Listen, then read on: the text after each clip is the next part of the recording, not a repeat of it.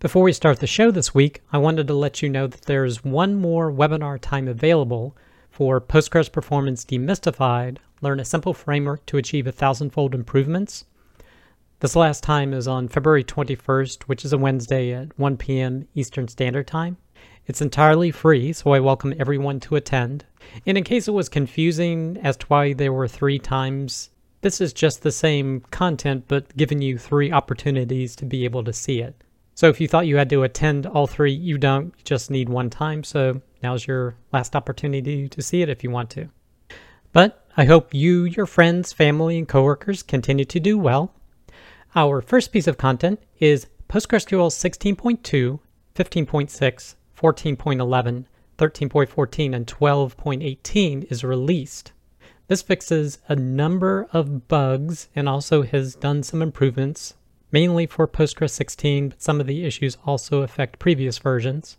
But there's 2 significant things you should look at. One is the security issue that was resolved, and it's for CVE 2024-0985, which is PostgreSQL non-owner refresh materialized view concurrently executes arbitrary SQL.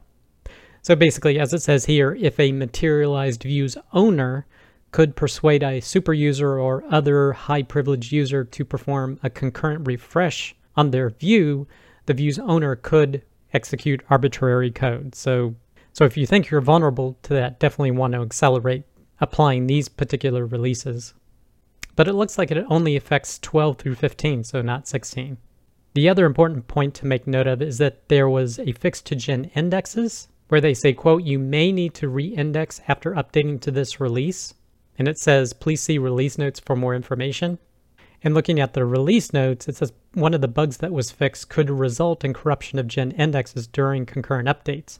So basically the reason you may need to do it is if you expect this type of corruption. So personally, to be on the safe side, I would re-index your gen indexes after applying this fix. But let's get on to the main event, which was the title for this episode, and that is benchmarking PostgreSQL connection poolers, PgBouncer, PgCat, and Supavisor.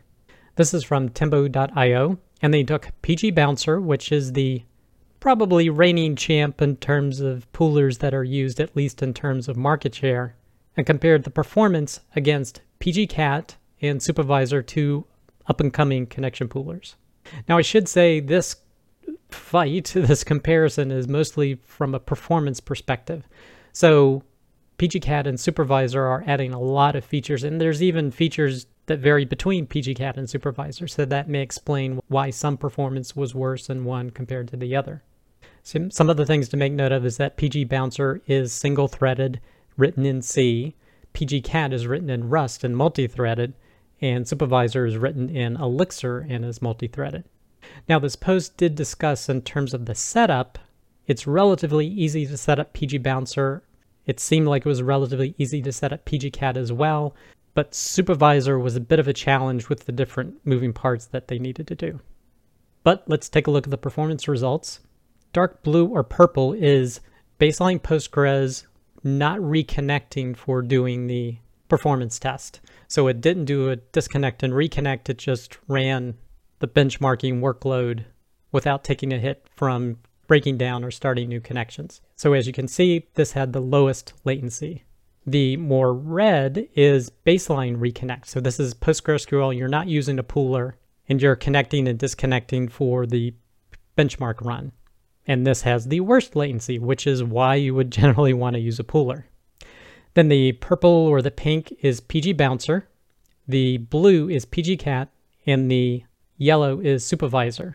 And at relatively low number of clients, 10 to 25, PgBouncer still comes out on top in terms of having the lowest latency, but PgCat starts to win at 50, 75, and 100 clients. And it's super, super close to Postgres without any pooler at all, where they're not doing connections and disconnecting. So that's pretty amazing. Unfortunately, Supavisor is having a lot of latency issues. It seems more than double what PgCat is at 100 clients. Now let's take a look at the throughput, and it's a similar story. The highest throughput you can get is where you're just connected to Postgres with no pooler and you're not connecting and disconnecting during the benchmark run. The most atrocious throughput is not using a pooler. As you can see, the red is here on the bottom for all the different numbers of clients. Again, at low counts, there's a higher throughput on PgBouncer, but once you get to 50 and higher, PgCat takes over. And again, has more than double the throughput of Supavisor at 100 clients.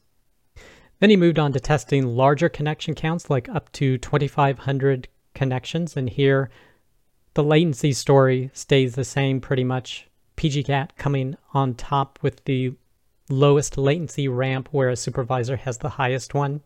And then looking at the average throughput amongst all these clients, the throughput for PgBouncer went up to around 45,000 transactions per second, but then dropped as the number of clients increased to around maybe 28,000 and continued to drop from there. Supavisor was worse, peaked at maybe 21,000 and then declined to around 20,000, but still relatively consistent.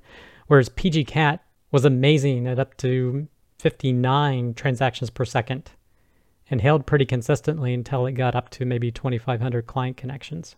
Then he showed statistical variation with the different query latencies. PgBouncer was relatively consistent, PgCat relatively consistent, but they had huge spikes in Supavisor. So again, there seems to be something quite amiss here. Now I should say, as you look at these benchmark results, you always have to take them with a grain of salt and even question who's doing these benchmarking runs. But Temmo.io, to my knowledge, shouldn't prefer PgCat over Supavisor or PgBouncer, because I'm not sure they had a hand in any of these. But if you happen to know that, please post it in the comments.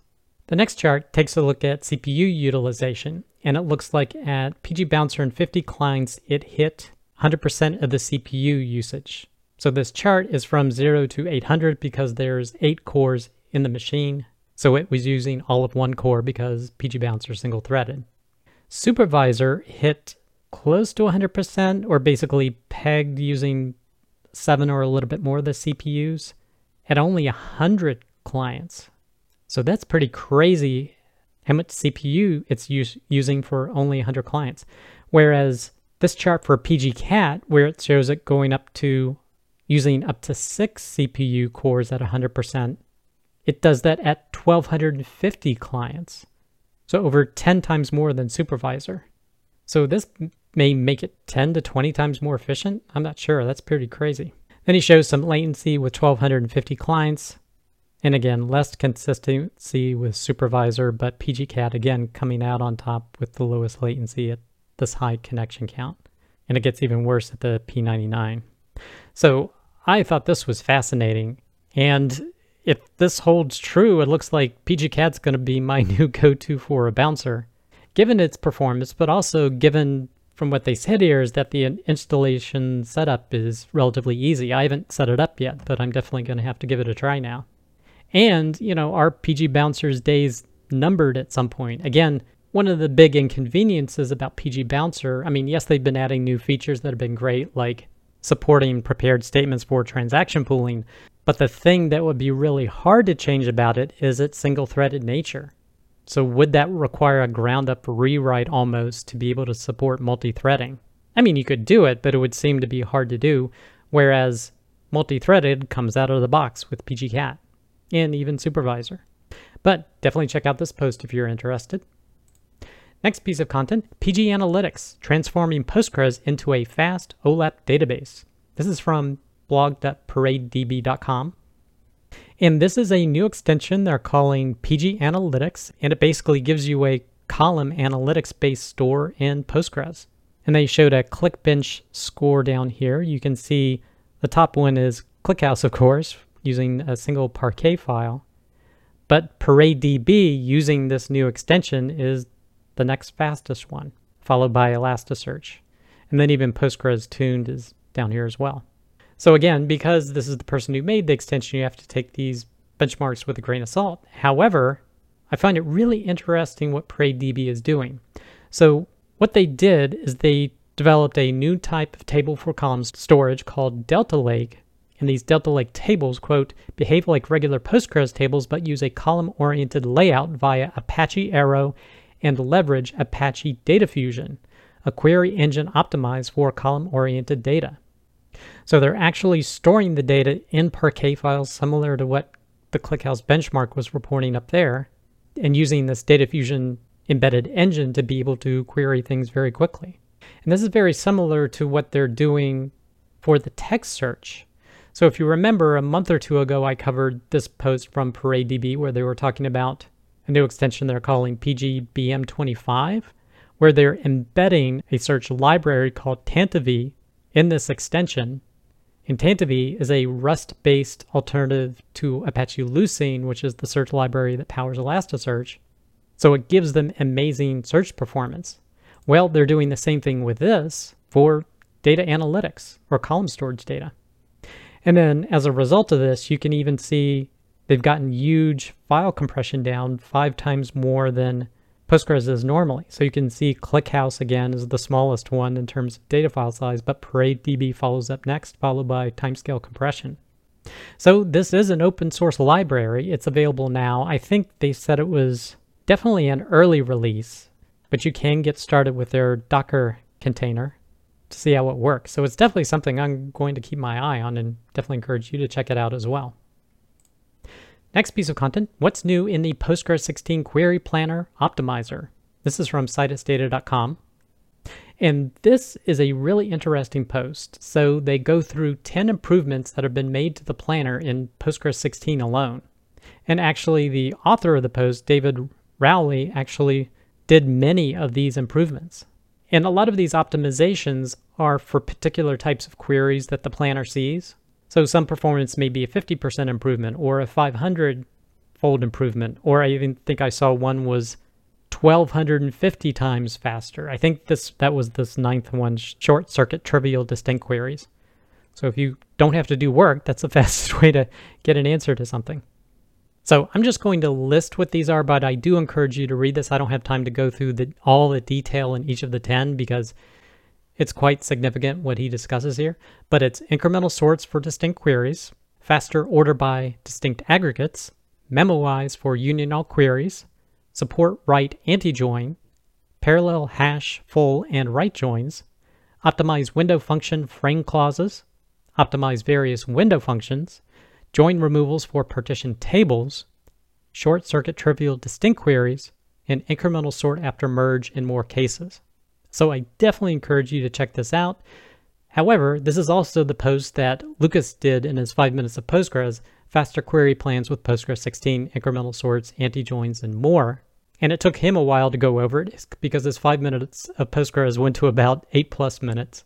So you can check out this content if you want to hear another discussion about this.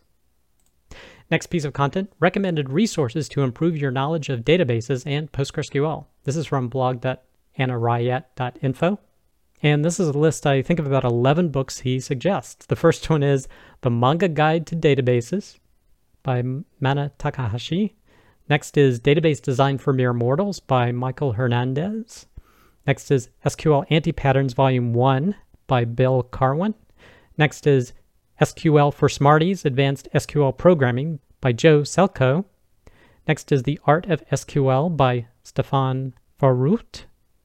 Next is SQL Performance Explained by Marcus Winand. Next is Indexing Beyond the Basics. I actually didn't see the author for this one. Next is Practical SQL by Anthony DeBarros. Next is PostgreSQL Architecture and Advanced Notions, but this is in French. Hasn't been translated to English yet, but if you know French, you could read that. Next is Learn PostgreSQL by Luca Ferrari and Enrico Pirozzi. Next is PostgreSQL 14 Eternals by Igor Rogov. So check out these books to learn more about SQL and PostgreSQL. Next piece of content, waiting for PostgreSQL 17, support identity columns in partition tables. This is from Depeche.com. And apparently you can now use the generated identity columns in partition tables, whereas you couldn't in previous versions. Now I've used serial, or if not serial, I've created an integer and used a sequence with it to achieve the same thing he shows here. But apparently it now works with the newer and SQL standard of generated columns using identities. Next piece of content actually makes me sad. So waiting for PostgreSQL 17, add new copy option save error 2 / rename copy option from save error 2 to on error. And this is from Depeche.com. So what does that mean? So I talked about this in the previous episode of Postgres, and I was so excited for it, where they were adding a copy option, save error to. And my interpretation of that is that when you're copying data into the database, if there's some type of error right now, it just stops copying and the process fails. I thought save error to meant I could save things that had an error to a separate file, but that's not what this feature does. So they actually renamed save error to on error. And there's only two options. There's stop, which is the default. So if there's any type of error, stop the copy entirely, or on error, ignore. So ignore those particular rows. Don't load them in. So we don't really have a save error to capability anymore. However, he does say, quote, the future options could be file and specify the file name. So this is kind of what I was hoping it was, but it's not there yet. But check out this blog post if you want to learn more about that. Next piece of content, connecting to Postgres with PSQL and .pgservice.conf. This is from timescale.com. And it's crazy I forgot that this capability exists. You know, as much as I learn about Postgres, I still learn something new every day. So the pg_server.conf file is like an SSH config. So you can specify your own alias for connecting to different databases. So you could set up this file the way you want to, and then just give a convenient alias for being able to connect up to it. Now the latter part talks about some timescale features that were added, but I thought this post was interesting for this part alone. Next piece of content, Postgres not starting, the case of the missing output. This is from crunchydata.com.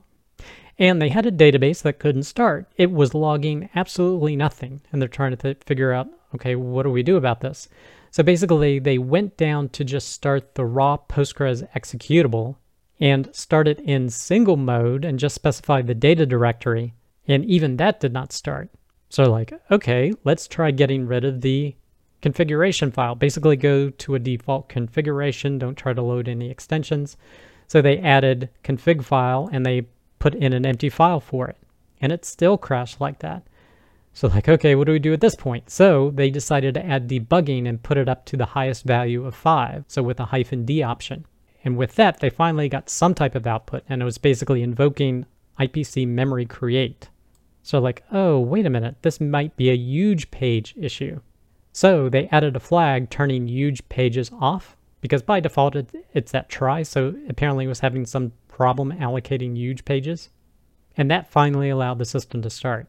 Now, what was the ultimate problem? They actually traced it to a bug in the Linux kernel that they were using. So that ended up being the problem. But I thought this was an interesting process to go through, how you could potentially troubleshoot if your Postgres has trouble starting. Next piece of content, Postgres 16 Contribution Analysis 2023. This is from enterprisedb.com. And a couple of weeks ago, Robert Haas posted who were the contributors to Postgres in terms of lines of code and contributions to the mailing list. This post and one that follows takes a company perspective of it. So this is 2023's lines of code contributed to PostgreSQL, and it's a percentage by company. Now, assuming they took the person and who they were employed by in order to get these stats, but according to this, EDB was in the top spot with approximately 27% of the code changes. AWS was at about 18%. CrunchyData was at 11%. Postgres Pro at 10%. Microsoft at around 8%.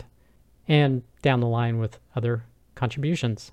Now, the next post looks at it from the perspective of number of employees. So here there were approximately 38 at EnterpriseDB, 20 at AWS, 15 at Postgres Pro, 15 at Microsoft, some independent, Fujitsu at 13, CrunchyData at 11, etc. So really, for all the people and all the companies that work on Postgres, again, thank you so much for your contributions. I greatly appreciate it, because it's great having Postgres as a database. I hope you enjoyed that episode. Be sure to check out scalingpostgres.com, where you can find links for all the content mentioned, as well as the video and audio of the show.